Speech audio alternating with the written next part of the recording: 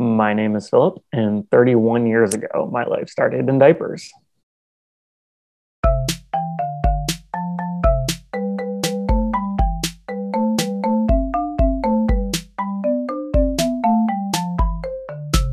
Hi, I'm Jill. And I'm Ashley. And this is Poverty Pitfalls and the Price of Diapers.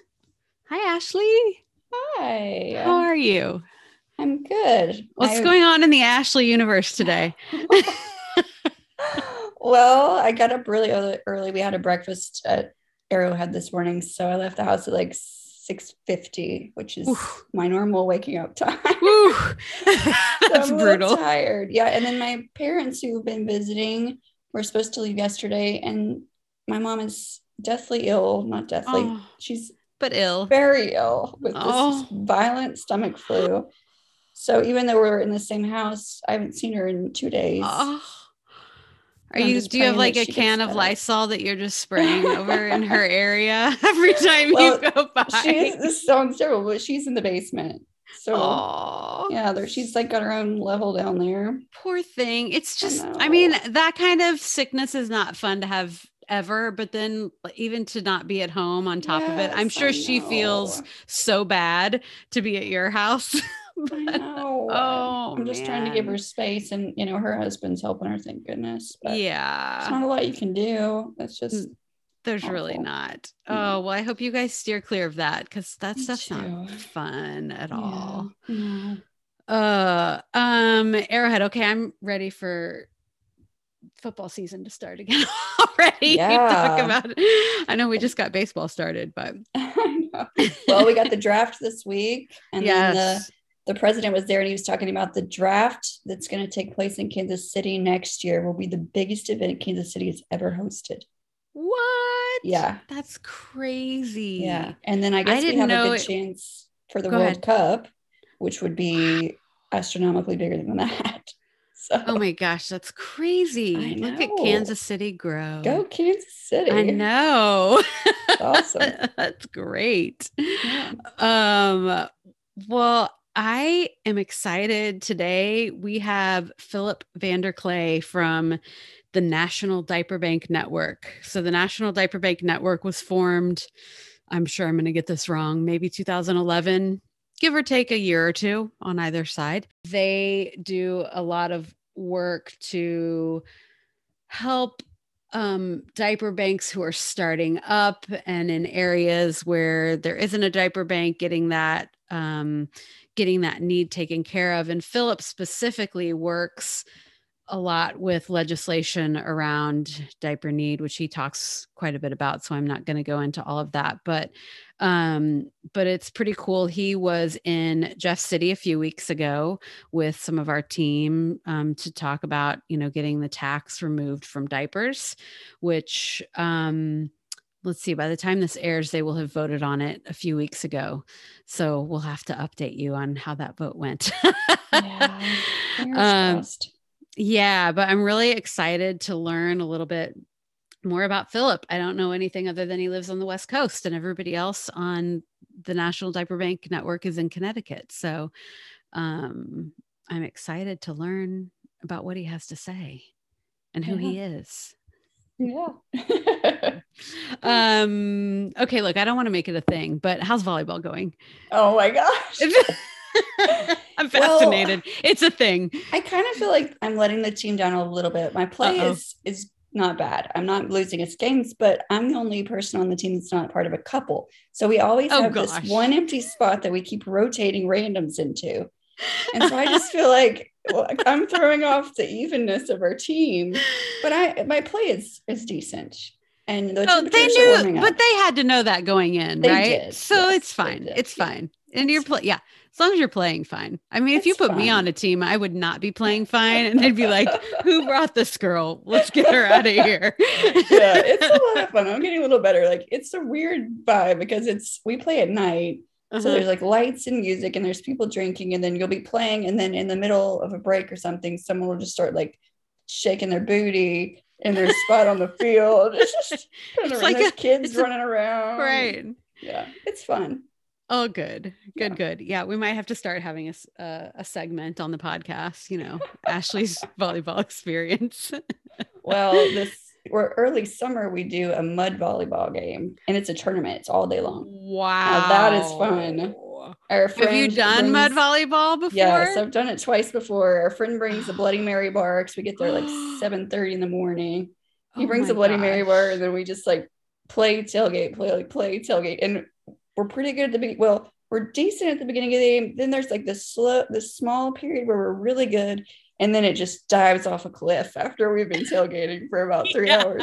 It's like sober's pretty good. Then you get into your primal zone of effectiveness, and then you just crash. And then it goes downhill from there. It does, yeah. But it's a lot of fun. Well, we're gonna need a picture for the podcast this summer when that happens. We're gonna have to put a mud volleyball picture up on the social media. I know. I wish I had somebody at Happy Buttons that could join the team with. I don't know that there's anybody that's gonna go drive out there because everybody's like in the opposite direction of you for the most part. That's true. Yeah. Oh my goodness, too funny. Okay, well, I had to check in on that, so I think that's it. Let's dive in and start talking to Philip. Let's do it. Okay, this is Philip Vanderklay. 31. You're a baby. So yeah, I was thinking the same thing. Okay, look, I know we have our questions we have to get into, but well, okay, no, maybe we'll get into that. Now you're 31. I have so many questions now. I've all new questions. Well, let's start here. Go ahead and tell us a little bit about your early life. What was that like? Paint a picture for us. Yeah, sure. So I guess an interesting fun fact about me is that I was actually born in the Dominican Republic. Wow. So my parents were missionaries out there. And so that's where I was born as the first child. And yeah, so I was there for about 5 years before we moved back to the States. So most of my early memories are, the Dominican Republic. And my little brother, I've got 4 younger siblings, but my little brother didn't come around till almost 4 years later. So oh wow, yeah, big. This is kind of you for a long time, and then you're like, wait a second. Yes, yeah, and now there's 5 of us in total, so that's a lot. Yeah, the Dominican Republic. Okay, so they were what specifically was their work over there as missionaries? What were they really? So my dad was mostly doing work with Haitian migrants, a lot of sugarcane farmers who were coming over from Haiti to work in the Dominican Republic. And then also doing a lot of work supporting kind of the local churches around his region and the local communities in those areas, the small towns and communities. So that's most of what they were doing. That's awesome. Okay, so so then you came back to the States when you were 5. Where did your parents come back to? Yeah, so we were in Michigan for, I think, maybe about a year until we moved to Sacramento, where my dad got a job pastoring a church in Sacramento. And that's where I spent the rest of my childhood until I went away to college. And where did you go to college? I went to a small school called Calvin College in Grand Rapids, Michigan. Ooh, yes. Okay. Yep. How did you end up there? It was actually where both of my parents went to, and actually both of my dad's parents as well. And then actually my great grandpa as well. Wow. And so, I wasn't planning to go there. I was going to be the rebel who didn't go there. But when I visited it, it was a couple of things. One, it was like the first warm spring day was the day that I visited. And so like everyone was super happy and friendly. And like, I knew it was Michigan, so I knew it was going to be cold, but it like wasn't that cold. Right. And people were just a ton of fun to be around, and they were outside and there was so much going on. which now I know from spending more time in the Midwest. And as you both know, that first day of spring that's the day that everyone's happy and outside and doing stuff. That's not how everyone is all year round. So. Such a tease. Oh my gosh. And there were also good classes. I enjoyed the class I sat in on with the professors and small class sizes and all that stuff, which was great. It has a good educational reputation. So there was all that, but I think, really my view was colored. Yeah. Wow. So, okay, I want to go back to the Dominican Republic. So what are some of your memories from there? What do you remember about that? I mean, that's pretty young, but do you have some fun and fond memeries? Yeah. I mean, most of my memories are from just kind of around the house. Hanging out with our Rottweiler Coco, playing in the yard, playing in my room. I mean, just a kind of a lot of the basic kid stuff. So then when you moved and as you got, your parents are still together. And so with the 5 siblings, are you guys close? Was that, let's skip forward to when you were in Sacramento. Is that what you said? Yep.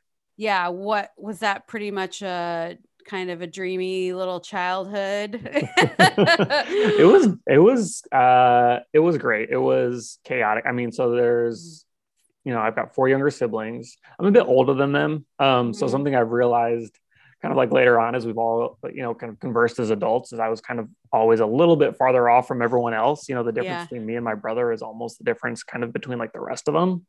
So in some ways, they kind of had, just more similar perspective and shared experiences with that. I also had a lot of friends in the neighborhood. So there was just kind of like kids around all the time. And I was homeschooled too. So it was also just like constantly, being around family and kids in the neighborhood and all sorts of stuff going on. Were you homeschooled all the way through high school? Through most of high school. So I did independent study starting my like sophomore year of high school, because I wanted to play sports at the local high school. So so I did that. And then I went to the actual high school for senior year. I guess because you probably didn't really know any different. What was that home? I mean, I'm going to ask what was homeschooling like, but you really didn't know any different. So I'm guessing you loved it. Yeah, definitely. And I mean, I would say a big difference from going from homeschooling to being, in class all the time. My senior year of high school is just being in class all the time. Right. And so, with homeschooling is a lot of, self-directed learning. And especially during that time, my mom was a teacher, my dad was staying home and homeschooling us. He's a pastor. Then he'd go kind of like in the afternoon when my mom came home. And so, lots of, all my younger siblings were homeschooled during that time as well. And so there's lots of like learning stuff myself out of like textbooks or reading or, that kind of thing. So just got very used to that. And then, being in class all the time, it just have a lot of time where you're like not necessarily doing anything, in comparison. So it was a big adjustment. I bet sitting still all day in class, moving from one classroom to another, but having to sit there. Yeah. That's my son is really excited that this week is MAP testing, which is like the standardized testing. I was like, why are you excited about MAP testing? He's like, well, it takes up most of the day and I don't get bored. And I was like, okay, good for you. Yeah. You love standardized tests. I always also liked the standardized testing stuff when I was homeschooled, because that was, we'd still do standardized tests, but then it was like all the regional, like other homeschoolers or something like come together. And so it'd be like a day that I actually had like classmates, I guess. They're like fun. You got to hang out with people, it's kind of a different. Right. Yeah. Cause you probably didn't get I'm sure there had to have been some other social outlets outside of school that your parents probably got you involved in to, Yeah. A lot of sports. And then I was really lucky that I had a lot of friends in the neighborhood. It's like all my best friends growing up were basically like across the street or next door. Wow. So that worked out very well. That's great. In terms of, Are you still friends with those people? Mm-hmm. Yeah. That's awesome. Don't keep in touch with them obviously as much as used to after we all went our separate ways. But so how did you get into the work that you're doing now? That's what I really want to know. Yeah. So when thinking about what I was going to study in college, didn't really know, like a lot of high schoolers.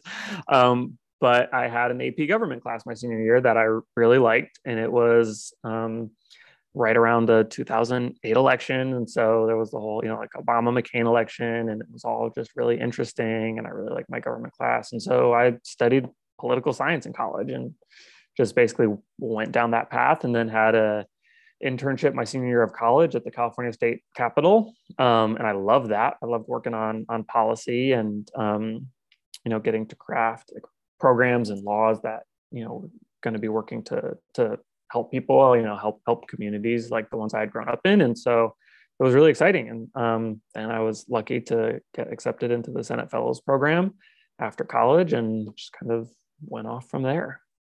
What is the Senate Fellows Program? It's basically like a year-long program where you get placed in a Senate office, basically as a legislative aide. And you take a couple like master's classes concurrently. And then, after that, you got to figure out what you want to do next. But it's a competitive program that you have to apply to. And so it was a great way for me to get my career started working in the legislature. That's awesome. I'm still trying to learn how our government works. It works different ways depending on the day. It's part of the thing. It's not like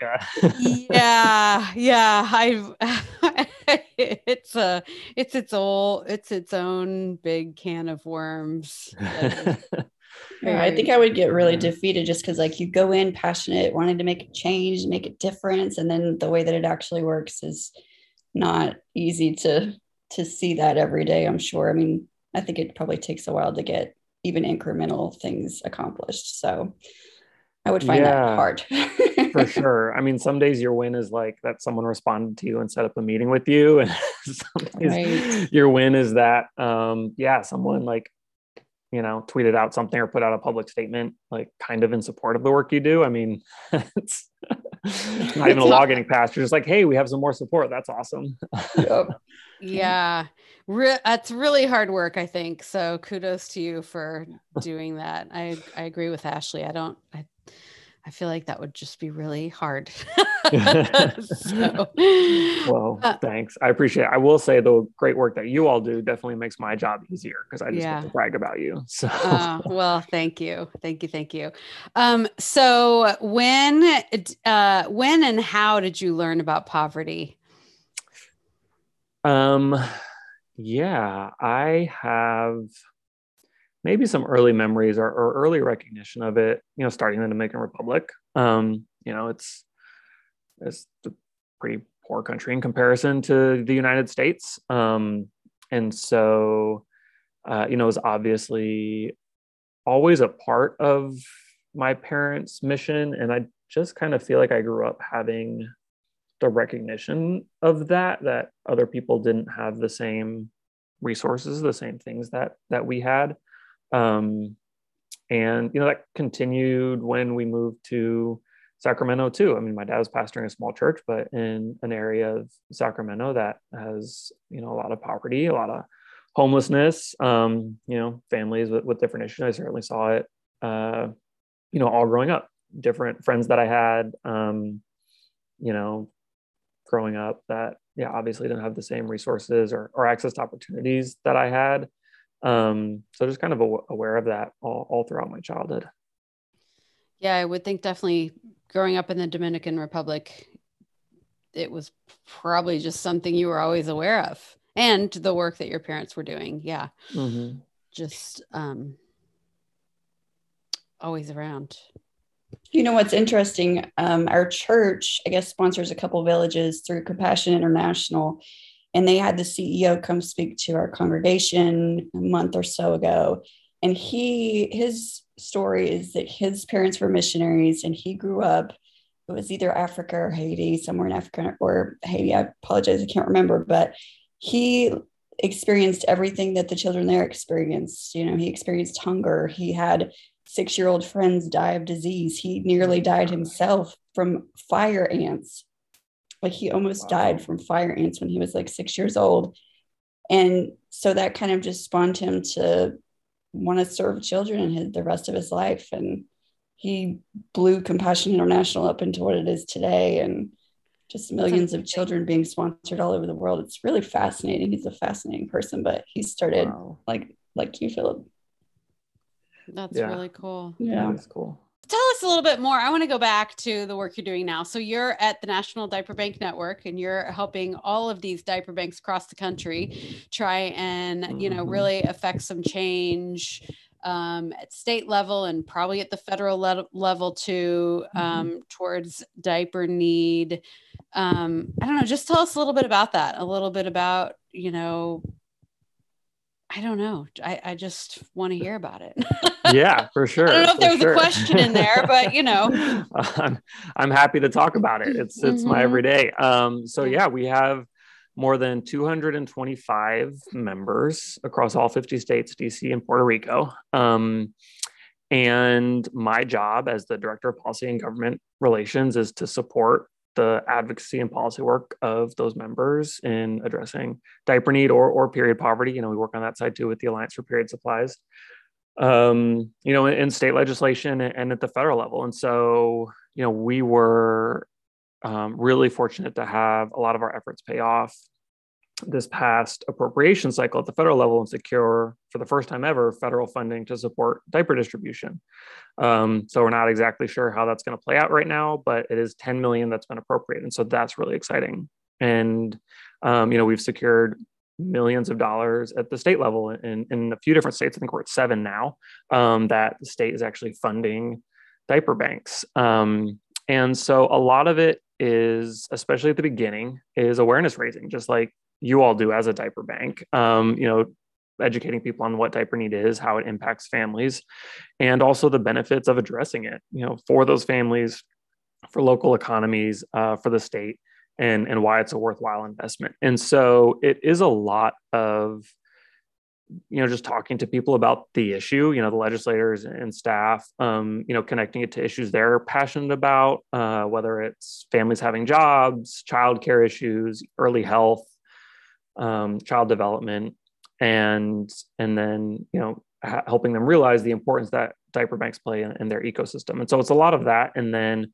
once we kind of start getting folks on board and saying, okay, I get what you all are doing, you know, how can I help? What should we be doing from a policy perspective?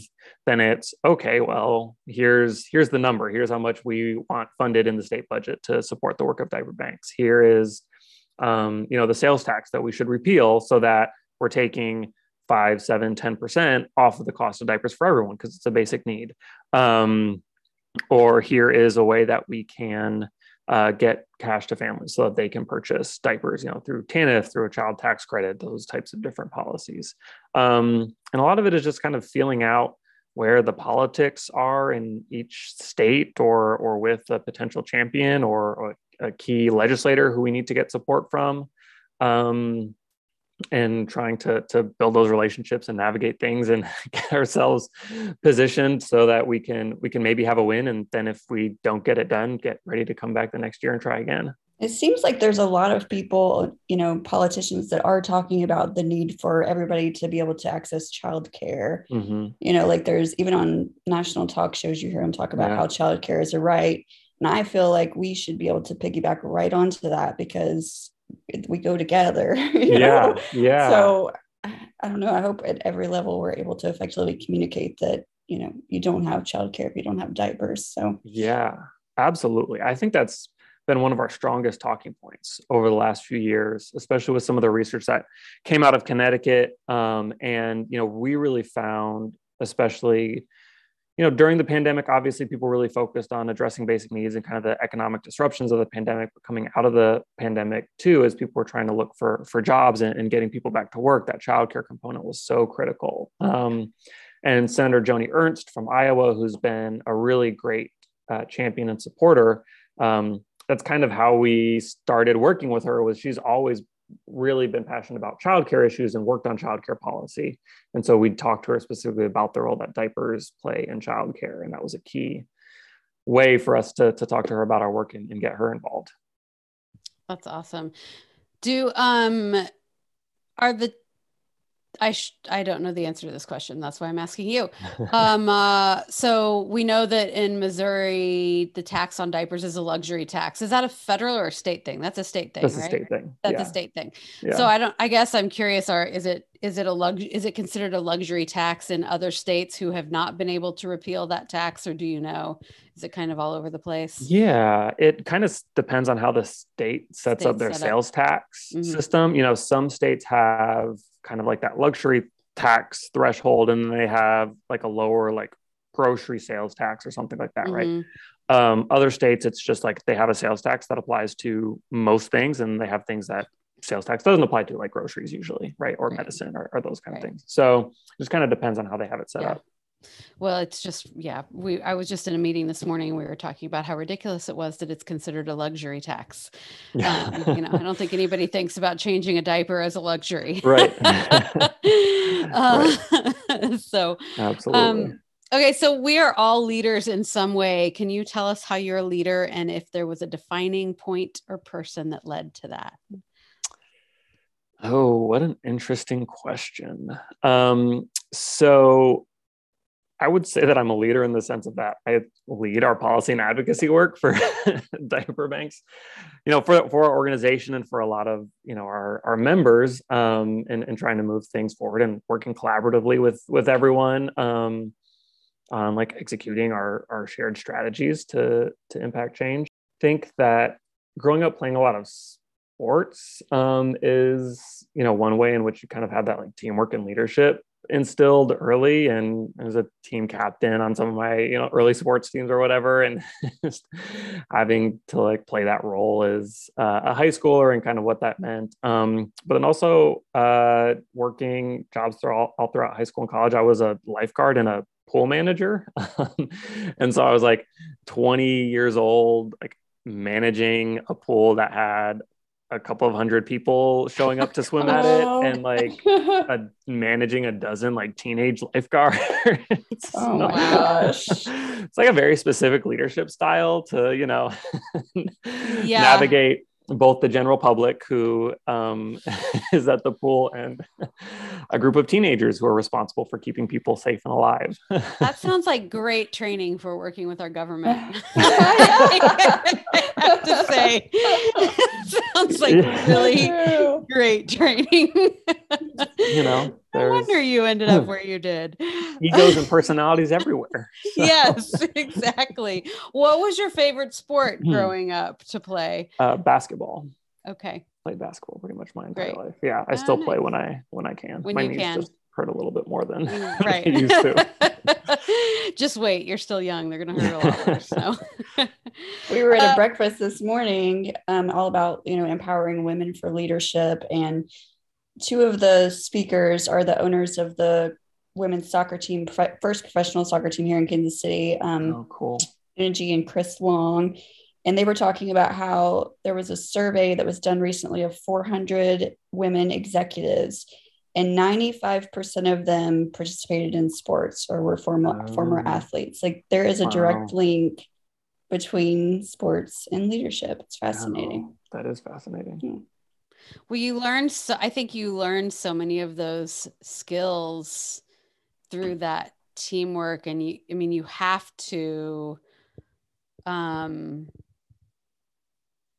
make adjustments and learn how to compromise early, where there's not always that, you know, you don't always have to do that unless you're really involved in that team sport or something like that. I'm finally catching up on Ted Lasso.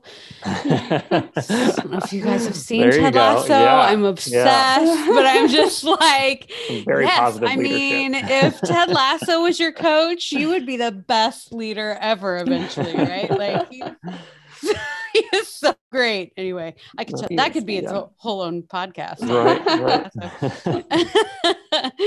Right. So why do you think some of us end up in a pile of it and others get out clean?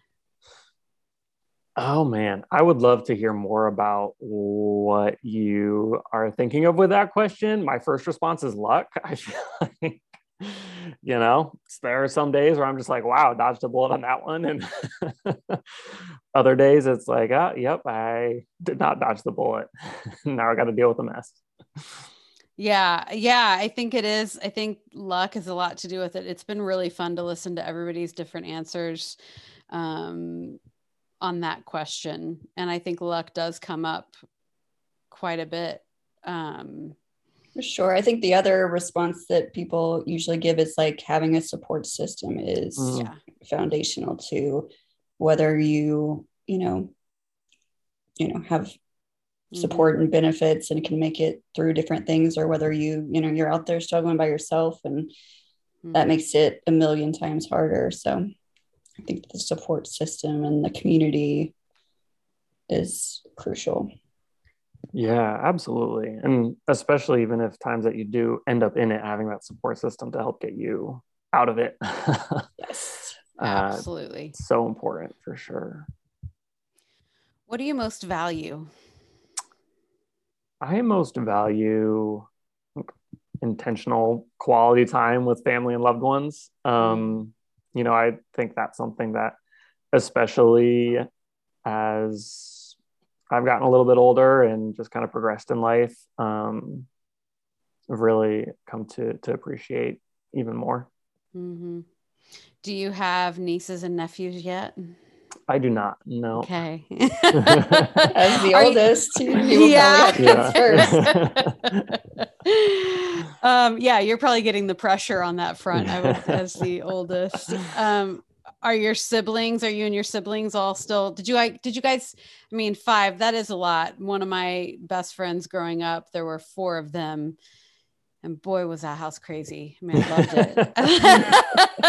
Always something going on. But I'm guessing it was, you loved each other and you hated each other, but you still loved each other. And are you guys still close? Yeah, definitely. We're kind of spread all throughout the Western Seaboard now. From, I'm down in Los Angeles. My sister, who's farthest away, is up in Seattle.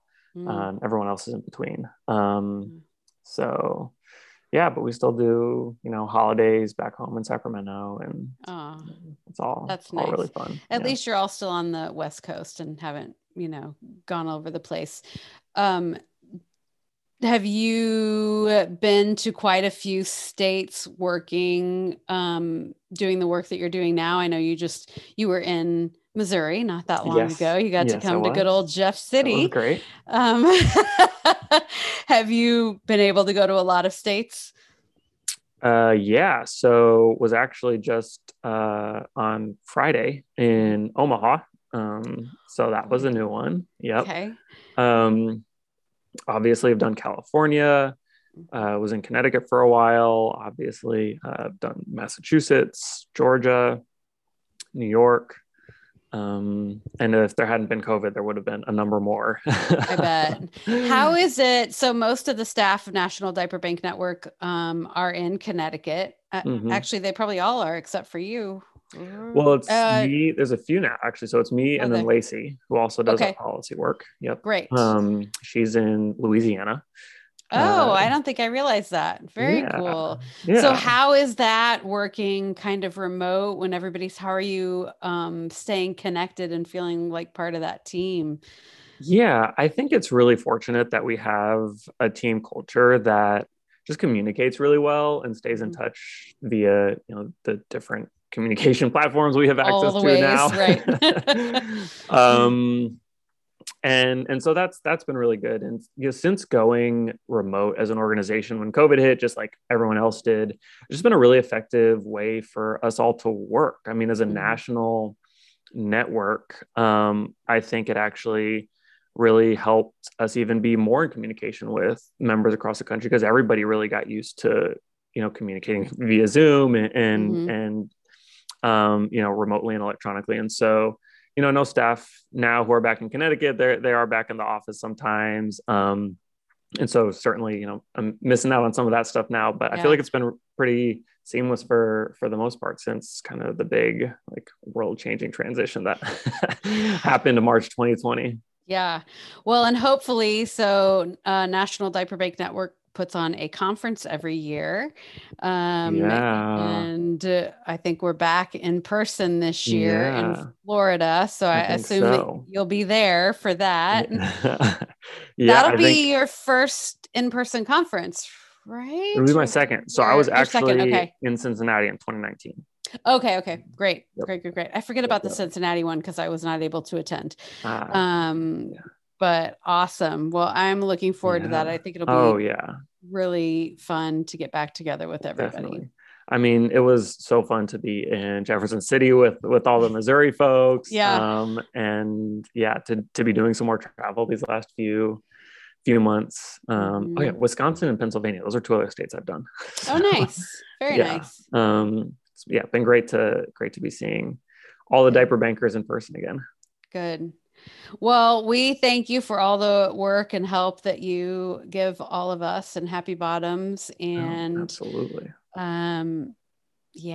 Thanks for being on today. Ashley, you have any other anything you want to add or ask? The only thing I was wondering, as you probably know, and I don't know how much involved with this you may be or not, but we're currently doing that economic impact study, right? Or several diaper banks are. Yeah.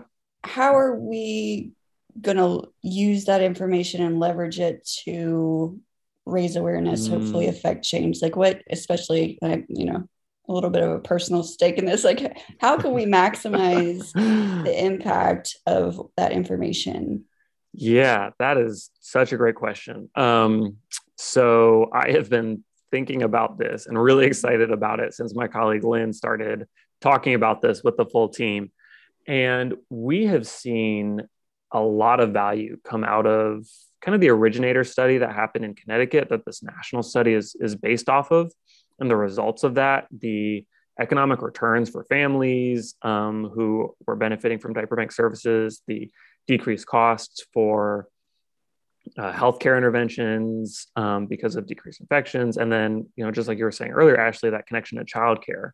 And so that study has been, I think, so valuable in moving the ball forward on national advocacy work and advocacy work in different states. And so to be able to have that for specific states, for specific diaper banks across the country, I think is really going to have a kind of multiplying impact on our work and what we're able to see. And we can do things like holding capital briefings to where we can discuss the results of the study related to a specific state and the diaper banks within that state. We can point out what kinds of policy or budget investments the state could make to really see, positive impacts from that. Certainly, I would anticipate media coverage of the study, the results of it, both on a national level and on like a state and local level. It's a great opportunity for diaper banks to be able to go to their local press and say, hey, you should do a story on the work that we're doing and the impacts that it's having, which, if it shows up in the paper, that's something that the local legislator is going to be reading about. And then they're going to be, more interested and motivated to do something in the Capitol about it. So there's a ton of those types of things that I think we can kind of do and leverage all over the country, which will be really, really exciting. That is exciting. I can't wait till it comes out. Yeah. Same. I think we all feel that. Yes, we all feel that.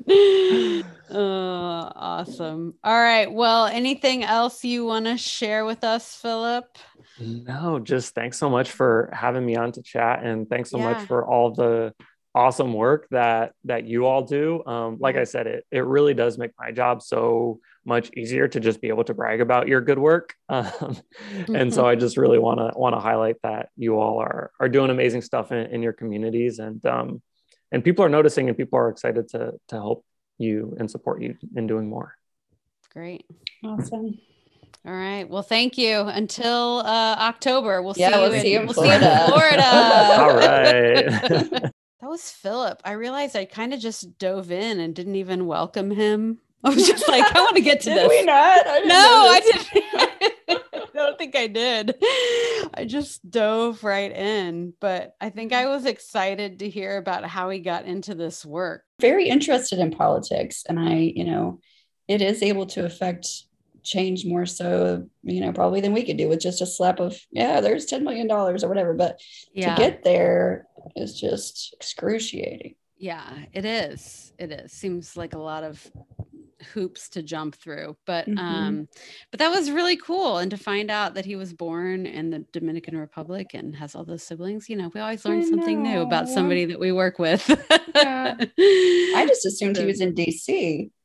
I did know that he was not in DC just from being on some Zoom calls and the time difference, but I did not know that Lacey, who he works with also on policy, is in Louisiana. So that's good that they're, I think, spreading out a little bit. Hopefully that helps with just representation of all of the diaper banks across the country.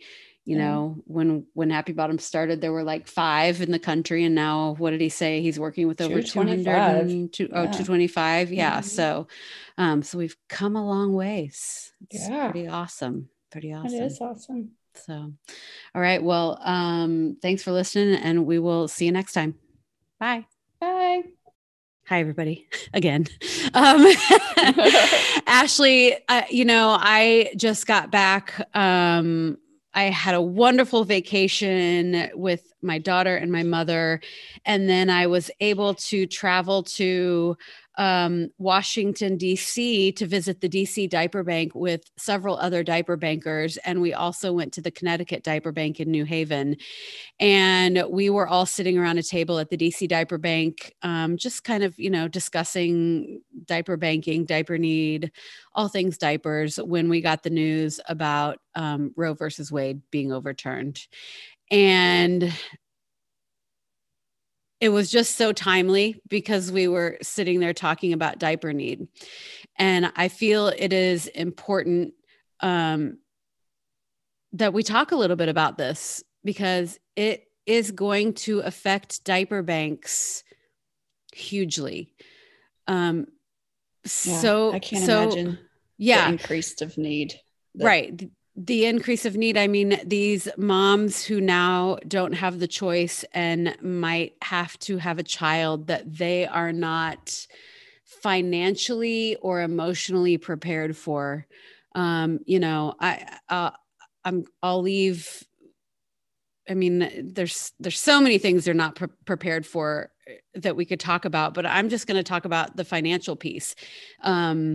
And it's hard to say that one piece is even more important than the other, but diapers are expensive. Diapers in most states have a luxury tax on them, making them even more expensive. As you know, Ashley, we've been trying to get the diaper tax removed in the state of Missouri, and, to no avail. And I don't know when or if that will happen. And the pandemic has increased. We're seeing inflation in everything. So that's just going to put an even larger expense on moms and dads who are working families. By the way, the majority of our families are working parents. So it's frustrating. It's maddening. We did go and protest at the Senate a little bit. No, the Senate. We did go and protest at the Supreme Court a little bit. It was very powerful, and I hope that something can be done about it, because not having diapers has such a long-lasting effect on so many families. It's not just about diapers, but and the effects of overturning Roe versus Wade are just going to amplify all of the struggles that low-income communities face. Yeah. Well, I think just working in the situation as it is now, the thing that I think about is we have to be more fierce about the messaging to the people who have the power that, if the decision is what it is, then you better provide resources at the very minimum for put your money where your mouth is, and at least give us more to do more. We can't necessarily change abortion law, but at the very least you can do is fund the social service agencies and organizations that can do something. So yeah, because if you want a child to thrive and even live after birth, they can't do it without support, without so much support. I mean, we already know that the maternal death rate is incredible. No, sorry. We know that the child mortality rate is pretty high, and especially for women of color. And it's just going to get higher. So how is that saving any lives? I just don't understand. So anyway, we just wanted to jump on. I felt like it was a very relevant topic for what we do at Happy Bottoms. And, I might have just needed to vent for a minute. But now more than ever, it is important to support those early childhood resources, communities who are supporting moms and babies. And get out and vote. That I'll just say, get out and vote. Whatever you vote, it's important. So please vote. Well, we can only control what we can control. So Absolutely. Do what you can. Yeah. All right. Well, we'll see you next time. Thanks.